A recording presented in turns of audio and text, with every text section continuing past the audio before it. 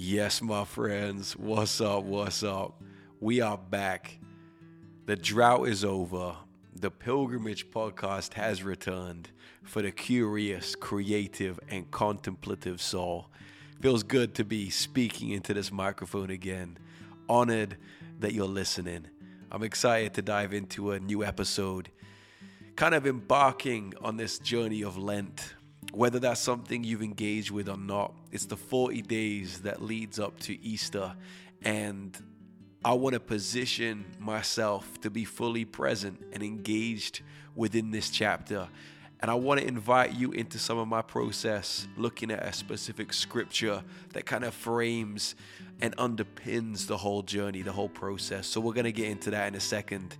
I want to let you know that I'm doing things a little different.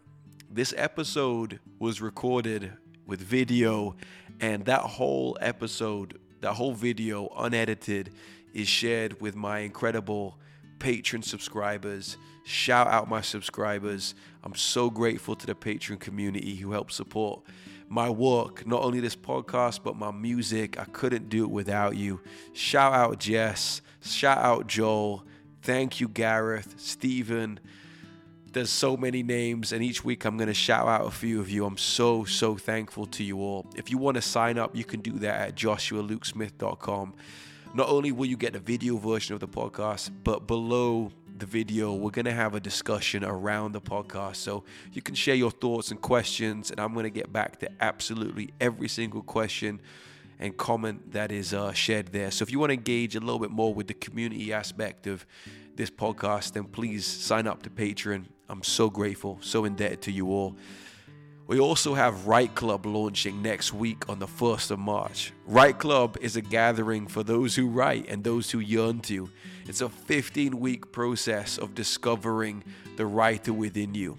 I believe that there's words inside you, words that were destined to exist outside of you. And I think as writers, we need a space for community, accountability, and inspiration.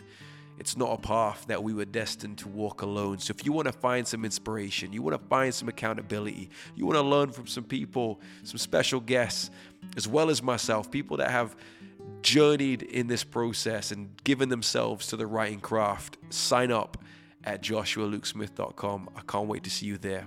But hey, it's been a while, so let's get into this episode. All right. Well, without further ado, here we go. This is a new episode. This is something that I've been brewing on for a while. This is a scripture that I've been meditating upon, and I suppose now at this particular point in the year, especially within the calendar of the church, we're going into this chapter called Lent. It just felt like the right time to share it. It's something that I'm living out. It's something that is a part of my day-to-day. It's my Tuesday afternoon and my Saturday morning. This isn't a singular event. This isn't me just talking into a microphone, sharing some information. I'm bringing you into a spiritual reality that is at work in my life, and I want to invite you to partake in as well. This is an episode that I've called Kiss the Ground, for reasons that you'll discover.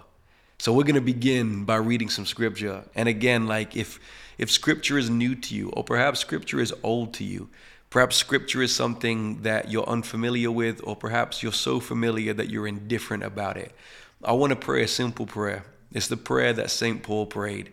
May the eyes of my heart be enlightened. May I today bear witness to something that surprises me. May the cynic be surprised. May the mystic be awoken. May there be a sense of awe and a sense of curiosity that develops within me as we dive into these ancient pages. If this whole conversation that involves Jesus feels like something you're hesitant about, or something that you're wary about, or something that you're just disillusioned about, may the eyes of your heart be enlightened. Today, we're not talking about lofty, abstract, spiritual ideas. We're talking about what it means to be human. We're talking about what it means to live each day to its fullest, and not with some kind of self-help guruism, but with this idea of abundance that Jesus talked about. Spiritual blossoming, springtime in every season. So this is a scripture that is familiar to a lot of people. It's Matthew 4. It's titled The Temptation of Jesus, and there's so much in it that I want to explore. Some of it we won't have time for, but let me read it. So here we go. This is Matthew 4, verse 1. It says this: Then Jesus was led by the Spirit into the wilderness to be tempted by the devil. Verse 1, and there's so much in there. Jesus was led by the Spirit to be tempted in the wilderness by the devil. The chapter before this, we have seen Jesus' baptism take place. So Jesus has gone down into the waters. He's come out of the waters, and the heavens have opened up, and a voice, an audible voice, has declared this: Behold, this is my Son, who I love and in whom I am well pleased. And the Spirit, it says, descends upon him like a dove. So you have this incredible moment of bearing witness to the Trinitarian God, to Jesus, the Spirit, and the voice of the Father speaking over him. It's incredibly mystical. It's incredibly powerful. And we see Jesus in perfect relationship with the Spirit and with the Father. And we get this insight to this eternal relationship, this divine dance, as it's been called by a number of different scholars and mystics over the centuries. And now, the next chapter, we hear that very same Spirit, that Spirit who knows and loves Christ, is leading him into the desert, into the wilderness, to be tempted by the devil. When you hear the word devil, you'll probably have an image that comes to mind. I want to encourage you to try and let go of a kind of medieval, artistic sort of image of this little dude with red horns. And I want you to move into a slightly more abstract, a slightly more poetic, nuanced, subversive idea. This is the tempter. This is the force that pulls us away from living who we really are, from living our life that is defined by this abundance that Jesus talked about. Jesus said, I've come to give life and life in abundance, but there is one who has come to kill, steal, and destroy. And I've talked about this on different episodes. There's an episode that I did a little while ago called Get Behind Me, Satan, where I talk a little bit more about the kind of scriptural idea and image of the Satan, as it's often referred to. But here we know Jesus is being led into a situation where the tempter, the enemy, the adversary, is going to come against him. So verse 2 says, after fasting 40 days and 40 nights, he was hungry. And there's so much in this as well, man. Verse 2, and there's so much in it. Why? Well, first things first, it's stated as something that is like so obvious to us. After 40 days and 40 nights, he was hungry. And yet we're talking about Jesus here. We're talking about God in human form. So what does that tell us? At the beginning of the expression of God on earth in human form, there's an awareness of and an acknowledgement of weakness, of carnal weakness. He was hungry. So already we're having to acknowledge, if you're looking at the kind of plethora of different gods that are on option, this God revealed in Jesus is the God who gets hungry. 40 days and 40 nights of fasting, and he's hungry. He's weak. What else? 40. Man, this number is significant. Moses was up the mountain for 40 days. Noah was in the ark 40 days. The Israelites were in the wilderness 40 years. A pregnancy is 40 weeks. There's something about this idea of 40 which speaks of renewal, which speaks of change, which speaks of transition. Jesus is there for 40 days. And I have scribbled in the margins of my Bible, why did the tempter not come for him in 5, 10, 12, 32 days? Why 40? Because at 40, he was at his weakest. 40 days, 40 nights. Jesus is stumbling through the desert. He's panting. Oh my days, he's weary, he's exhausted. And along comes this voice, the voice of the tempter. And though this might sound lofty and abstract to you, I know that you know this voice as well. This is the voice that pulls you away from who you are. This is the voice that pulls you away from what you're here to do. In his book, The War of Art, Stephen Pressfield calls it the resistance. And the resistance only comes for you when you're getting closer and closer to that which you were born to do. That's when you start facing resistance. You don't face resistance if you live a life which is defined by being comfortable, by doing what is most easy and kind of most acceptable. It's when you go against the trend, when you go against the crowd, when you pursue with diligence, defiance, and discipline, a life that costs you something. That's when you start troubling the waters of resistance. And here we have Jesus, 40 days and 40 nights of fasting, and the tempter comes to him and says, if you are the Son of God, command these stones to become loaves of bread. What an interesting temptation. If you are the Son of God, you got to remember, just the chapter before this, Jesus was spoken of by God in an audible voice. This is my Son, who I love, in whom I'm well pleased, and upon whom my favor rests. What does that tell us? The most defining attribute of Jesus' ministry, of Jesus' life, was his identity of being a son. The tempter knew if he could make Jesus doubt that, if he could make Jesus prove that outside of his peace, outside of his sense of security and centeredness, everything else was going to fall down with it. Jesus shows us that we can never become too comfortable with the truth that defines who we are. We need to be reminded of this every single day. In fact, the proximity we have to the truth of who we are as a child of God, the proximity to that truth that we are a child of God, is what defines our success, our security, and our fruitfulness in every single other area. Fruit outside of true identity, fruit that is revealed just because you're striving to be someone you're not, isn't actually any fruit you want to have in your life. But fruit that is born out of a place of, I know who I am, is long lasting. So the devil, as he's called here, is trying to get Jesus to prove who he is outside of a sense of peace and security. If this is who you are, turn the stone into bread. Well, he's just appealing to Jesus's hunger, his carnal hunger. You want to eat something, right? Well, prove who you are.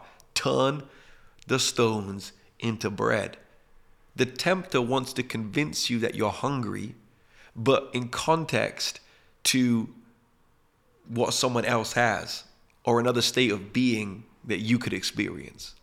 Every single pound or dollar that's ever been put into the marketing industry is to convince you that you're hungry, that you're lacking, that you're insignificant or insufficient in context to someone else or in context to a life that you don't have. So every single Instagram advert you've ever seen, every single billboard that you've ever seen, every single penny that's ever been put into marketing is to fuel a sense of hunger in your soul born out of comparison. If I just had X. And I have fallen prey to it so many times. How many times have I bought something online that was purely the result of me being targeted by some social media marketing company that worked out the algorithms of my profile and some of my, likes and interests, and boom, sold it to me. And I fell for it. I fell into the trap of thinking if I could just have that, and better than that, if I could have that tomorrow with some Amazon Prime goodness, then I'll feel less lack than I'm feeling right now. But Jesus responds with this. It is written. And he says it is written, and then he quotes scripture. He says, man shall not live by bread alone, but by every word that comes from the mouth of God. Why is that significant? Well, Jesus is tired and he's weary. He's panting. He's desperate. He's hungry. He's thirsty. And so he says, it is written. As if he's appealing to a transcendent, objective truth that he might not even feel within himself. He might not feel it, but he knows that it's written. It is written. Perhaps it was said genuinely with panting breaths. It is written. Man shall not live off bread alone, but by every word that comes from the mouth of God. Let me tell you what's so significant about this. The last word that he heard that came from the mouth of God was, behold, this is my son, who I love, in whom I'm well pleased. So he's still living off that truth that he was given in the chapter before. He knows that he could turn the stone into bread, but it won't satisfy him to a deeper level than he's already satisfied by hearing that beautiful, redemptive, extravagant display of affection that came from the voice of God. This is my son. So there's two types of hunger. There's a hunger that's born out of comparison, but there's a hunger that's born out of conviction. And this comes as bad news if you're a foodie like myself. The whole point of the spiritual life is to remain hungry. You know how when you were little, you'd come down in the kitchen for some food around 6 p.m. Dinner was being served at 6:30 or 7, and you start rummaging through the cupboards. This is what I used to do. And then your mother or your father would say, hey, don't lose your appetite. Stop snacking. Don't lose your appetite. Because they're preparing something for you. They're making a meal for you. Don't lose your appetite. That's the voice of God every single day to us. Don't lose your appetite. If you look at the whole scriptural arc, it ends in Revelation with a feast. It's called the Great Wedding Supper of the Lamb. It's as if this whole thing ends with a celebration and a feast hosted by God. And the voice of the Spirit to us is don't lose your appetite. Don't snack. Don't take shortcuts. Don't try and find insufficient fulfillment. You have an internal, eternal longing. Nothing here is going to satisfy it. You want to get to the end of your days hungry. You want to get to the end of your days unsatisfied. You're not dissatisfied. You have a deep sense of contentedness, but you've acknowledged that there's nothing in this world that could ultimately satisfy your soul. You've been living off the word of God. You've been living secured and satisfied, content from the voice of God speaking into your life. That's what's kept you going. Not materialism, not success, not stages, not reputation, not finances, not relationships. None of that actually satisfies. Is it good? Yeah. Is it helpful? Yeah. Can it be really healthy? Yeah, of course. But does it ultimately satisfy an internal, eternal longing? No, it can't. It doesn't even touch it. I went out for dinner the other night with a friend. I ordered a burger and chips, but he got tacos. So I got to the end of my burger and chips, and all I could think about was how good his tacos look. So guess what I did? I went to the bar and I ordered some tacos. Don't lose your appetite. Don't think if you just had what someone else had, you would feel satisfied. You were made to feel homesick for a home you've never been to. You're made to feel hungry for a meal you've never had. The spiritual life, the aim of the spiritual life is to keep us hungry. And this whole season of Lent that we're walking into now, these 40 days, it's all framed around Jesus' time in the wilderness, his 40 days of remaining hungry. So when you hear people say, what are you giving up for Lent? You giving up some chocolate? You giving up something that you go to? Replace man cannot live off bread alone. Man cannot live off Netflix alone. Man cannot live off social media alone. Man cannot live off a promotion, a relationship, a financial investment alone. But every word that comes from the mouth of God. This season is there to strip us of what we think satisfies our soul beyond an acknowledgement of our need for God's voice, for spiritual depth, for relationship with the Spirit. So Jesus replies, no. It is written, man cannot live off bread alone, but by every word that comes from the mouth of God. He says in the Beatitudes, and I've done a whole series on this, blessed are those who hunger and thirst for righteousness, for they shall be satisfied. You're only satisfied when you're hungry. You're not actually satisfied when you're full. You're satisfied when you're hungry. So how can you stop snacking? That's the question I'm asking myself in this chapter of my life. How can you stop snacking? How can you stop taking shortcuts? How can you stop thinking that you're able to achieve an instant sense of gratification when you have an internal, eternal longing? You have an internal, eternal disposition. None of this is going to satisfy. So how do you create space in your soul for hunger? What do you not do? What do you not watch? What do you not consume? So you can feel the wilderness and you can feel the barren nature of a desert. So you can feel bored. So you can feel frustrated and irritated because you're not being entertained and you're not being satisfied in all these kind of shortcut, superficial ways.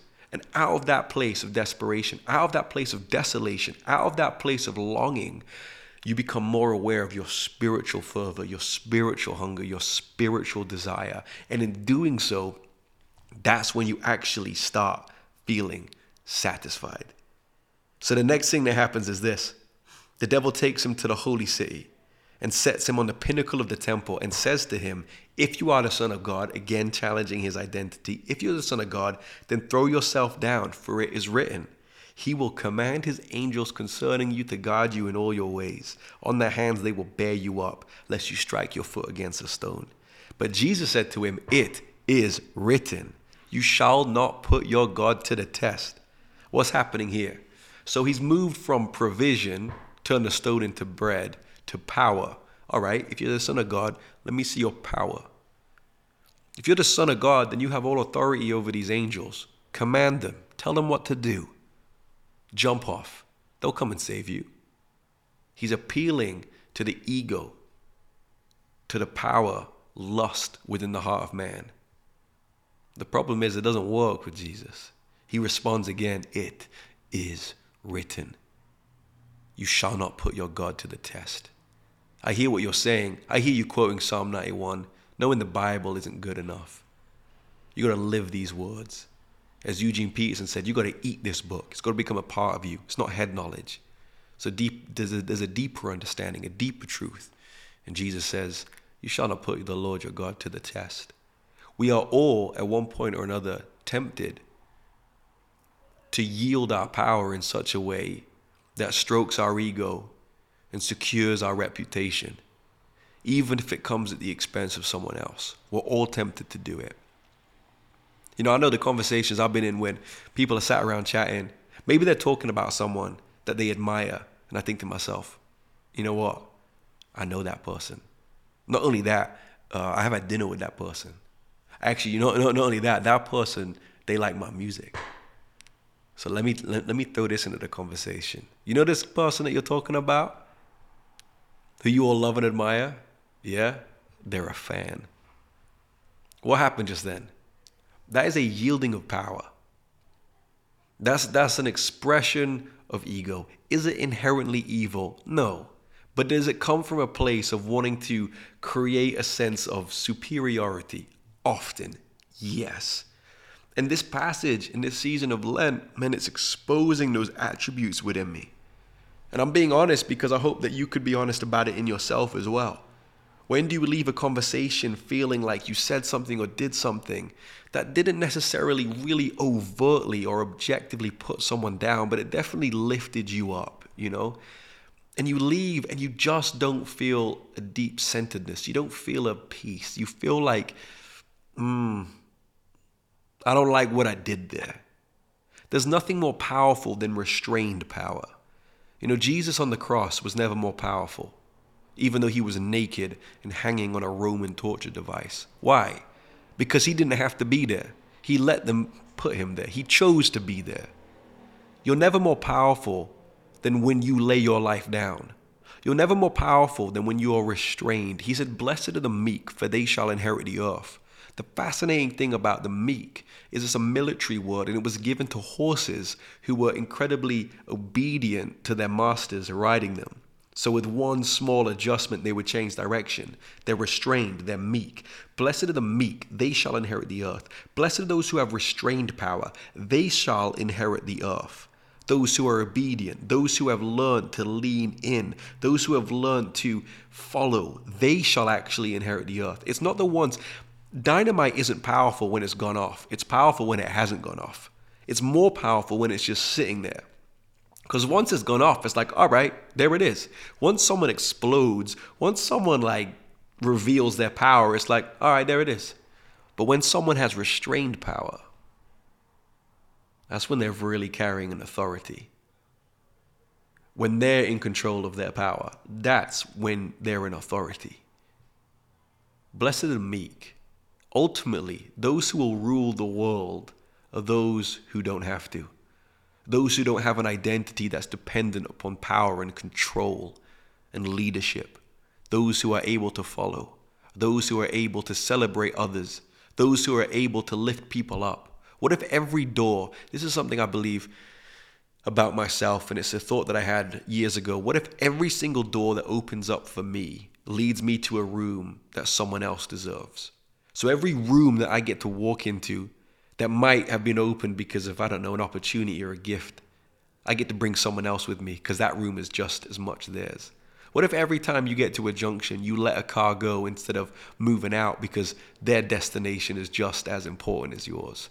Blessed are the meek, they shall inherit the earth. There is nothing more powerful than restrained power. Jesus says, I know who I am. I don't need to do something to prove who I am. I know who I am. I have nothing to lose and I have nothing to prove. There's an incredible scene in The Lion King. You might remember this, where Simba is walking through the wilderness, just like Jesus. He's walking through the desert. And he's confronted by the prophet Rafiki. And Rafiki says to him, to this lost and bewildered soul, he says, I know who you are. And Simba says, you don't know who I am. And Rafiki says, I do. I'm paraphrasing. He says, you're Mufasa's boy. And Simba looks at him and says, you must not know my father is dead. And Rafiki says, wrong again. Your father lives. He lives in you. He was trying to say to Simba, who you are is whose you are. Everything you have is a gift. Everything you have is inheritance. Who you are is whose you are. And who you are is whose you are. St. Paul said it like this: it's no longer I who live, it's Christ who lives in me. So the life I live in the flesh, I live by what? Affirmation, success, accolades, power, control? No. The life I live in the flesh, I live by faith. In what? In the Son of God who loves me and gave himself for me. What he's saying there is who I am is defined by someone else's power, someone else's expression of love and affection towards me. That's who I am. It's an incredible gift. It's an incredible point of freedom to walk out in authority, knowing that the most powerful thing you could do today is serve someone else, is lay down your life. And again, the devil takes him to a very high mountain. I want you to remember that, a high mountain. And showed him all the kingdoms of the world and their glory. And he said to him, all these I will give you if you will fall down and worship me. And Jesus said to him, be gone, Satan. And I just want to say, you know what? You're allowed to do that as well. Be gone. Enough. I believe in healing. I believe in therapy. I believe in the long journey of coming to a place of inner freedom and sanctuary. But I also believe in the daily practice of taking thoughts captive and standing at the gate of your mind and looking at thoughts and saying, not today. You're not coming in here today. You know, yesterday my little daughter was having a tantrum, as 2-year-olds do. And it was going on and on and on. I got to this point where I held her by her shoulders, gently but firmly. I looked into her eyes and I said, enough. That was it. Enough. And she went, she started breathing slowly. We took a deep breath. Enough. It's time for this to stop now. What I was doing was I was just taking authority. Enough. You actually want a way out of this as well. Someone has to say it. Enough. And Jesus says to Satan, enough. That's it. Go away. He says, you shall worship the Lord your God and serve him only. And guess what happens next? It says the devil left.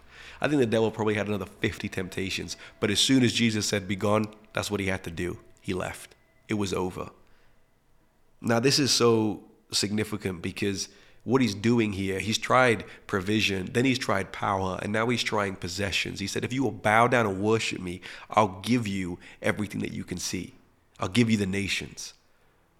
And Jesus isn't going to bow because there's only one place that he bows. There's only unto one being he bows. He says, you shall worship the Lord your God, and only him shall you serve. What you serve is what you worship. What you worship is what you give worth to and where you receive worth from. So this third thing is around, where do we build idols in our life that give us a sense of possession? Where do we build something into our life where we actually have a sense of, if I can give honor to this and worth to this, be it a relationship, be it a career, then I will have a sense of entitlement. I will have a sense of possession. I will have a sense of ownership. I've done this with my career. I've made an idol out of my career and my artistry at times. I've thought to myself, if I could worship and if I could submit to the higher power of my gifting, then I will possess something. Then I'll have this reputation, or I'll have this measure of success. If I get my worth from that, then perhaps I'll get a sense of entitlement and I'll get a sense of power from it as a result. We don't create a relationship with an idol that appears threatening to us. We create relationships with an idol that are comforting to us. So one of the oldest ancient images, stories of idol worship that you might have in your mind is the Israelites creating the golden calf. You know, the context is Moses is up the mountain 40 days, meeting with God, getting this great manifesto of the spiritual life, the 10 Commandments. And when he comes down, he finds that the Israelites have built a golden calf. A calf. It's interesting that the neighboring desert tribes had a god they worshipped, and the image was a bull, this huge, grotesque, threatening bull. They create a calf. Why? Well, if you walked into a field and it said, beware of the bull, you want to get out of that field as soon as you can, or maybe you're not even entering it. But if you walk into a field and it says, there's a calf in here, well, you're not really threatened.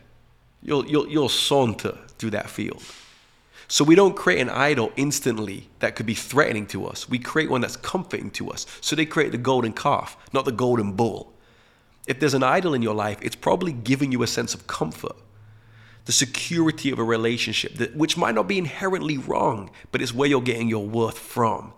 A reputation, a career, the things that I've already talked about and shared with you. It doesn't make the thing itself inherently evil, but perhaps it's instilling with you a sense of identity and worth and kind of connection to possession, which doesn't bring this life of abundance that we've been talking about. Are you with me? So Jesus says, nah, I'm not doing it. I'm not bowing down. You shall worship the Lord your God, and only him shall you serve. Which I just think is so beautiful and so powerful. Because he's coming off this incredible experience of that very God he speaks of, speaking over him. This is my beloved son. I get my worth from the place that knows me best. I don't give my worth to something that actually only knows me by my gift or only knows me by my what I can give to it. The place where I get my worth is actually a place that I can't benefit. I can't make God God. I can't make God better. I can't make God stronger. I do nothing for God. God just enjoys me. I am not a tool in the belt of a workman. I am a picture in the wallet of a father. God doesn't get me out to use me. God gets me out to enjoy me. So my response is worship, is adoration, is awe, is thankfulness, is gratitude. So this is the scripture that kind of forms this practice of the next 40 days of Lent. This is where we get the sense from where we commit to fasting, self-denial. You know, I believe in self-care. I believe in self-care, but I also believe in self-denial. And I don't think the two are at war with one another. Sometimes the best way you can care for yourself is denying yourself something. Discipline is an act that costs you who you don't want to be. I want to be a man in his 80s and in his 90s that is a well of gratitude and awe and wonder still. And to get to that place, I've recognized I need to let go of some of these shortcuts, these easy fulfillments, these self-gratifying, self-comforting rituals and habits that I have. I need to discover that inner desert again, that inner wilderness where the voice of God becomes my source, my comfort, where I begin to see God in all things, where I become more curious and more childlike in my relationship with the world. And I can't do that if I haven't been bored for a long time, if I'm constantly consuming information and entertainment because I'm afraid of just being silent. So this is how the book of Matthew opens, Matthew 4. I want to show you how it ends. The very end of the book of Matthew, Matthew 28, verse 16. I want to read a short passage just in ending this episode together. I read this on a train and it blew my mind. I felt like I wanted to stand up on the table and host a revival meeting, man. I was so amped. It says this is after the resurrection. So Jesus has been raised from the dead. Reports of it are spreading. And the disciples are obviously eager to meet Jesus again. It says, now the 11 disciples went to Galilee. Where? To the mountain. You remember, I told you, remember the word mountain when I read that last scripture. To the mountain where Jesus had directed them. And when they saw him, they worshipped him.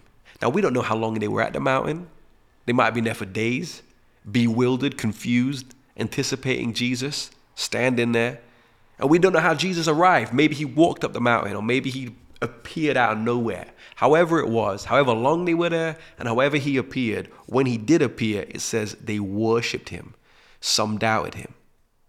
Now, this word worship is so compelling because there's no other context in the scriptures where the disciples just worship him. They're in awe of him. They ask him questions. They're enamored by him, but worship him.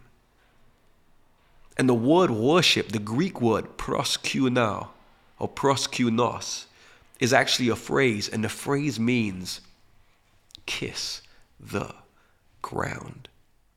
Kiss the ground.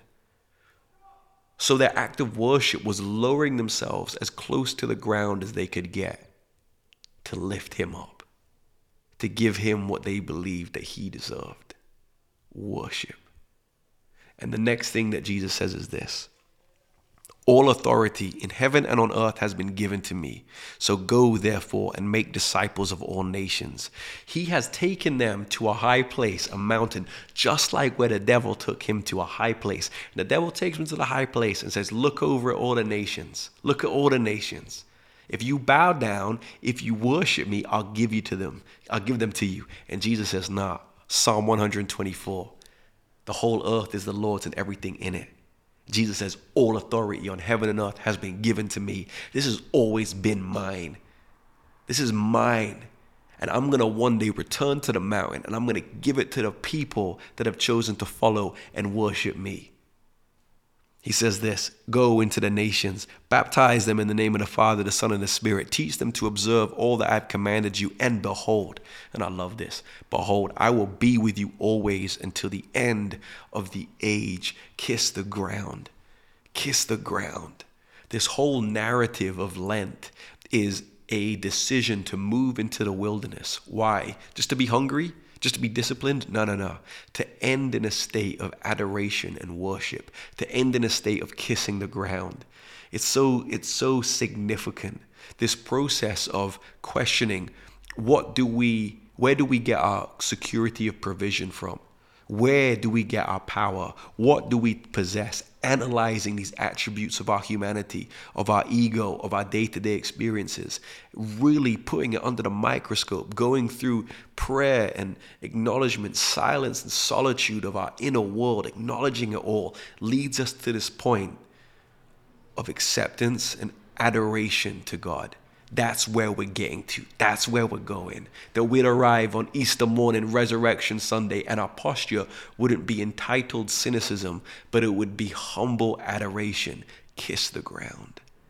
Jesus doesn't say, look, go to your families, go to your workplaces, go to your spaces of influence, go to where you want to see change and renewal, and prize those places from the cold, callous hands of the enemies. No.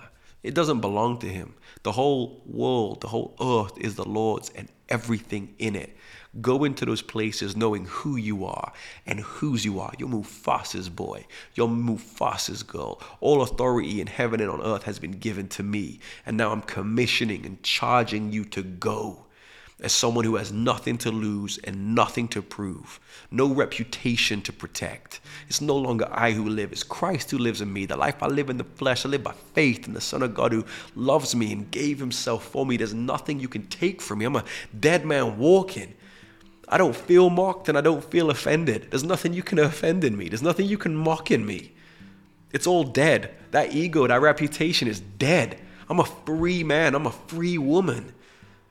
I'm dissatisfied. I'm unsatisfied with the things of this world. I don't do that anymore. Why? It doesn't do anything for me. I don't consume and consume and consume because I think at the end of all that consuming, I'm going to be fulfilled. It doesn't do anything for me. I can take long breaks from things that people are still addicted to for a sense of identity and worth. I can let things go. I can support and celebrate others. I can lay myself down. I can lift people up. I'm a free man. How and why? I've learned to kiss the ground. I've learned to get low. I've learned to position myself in humility. That's where true power is found. That's where true authority comes from. Yeah.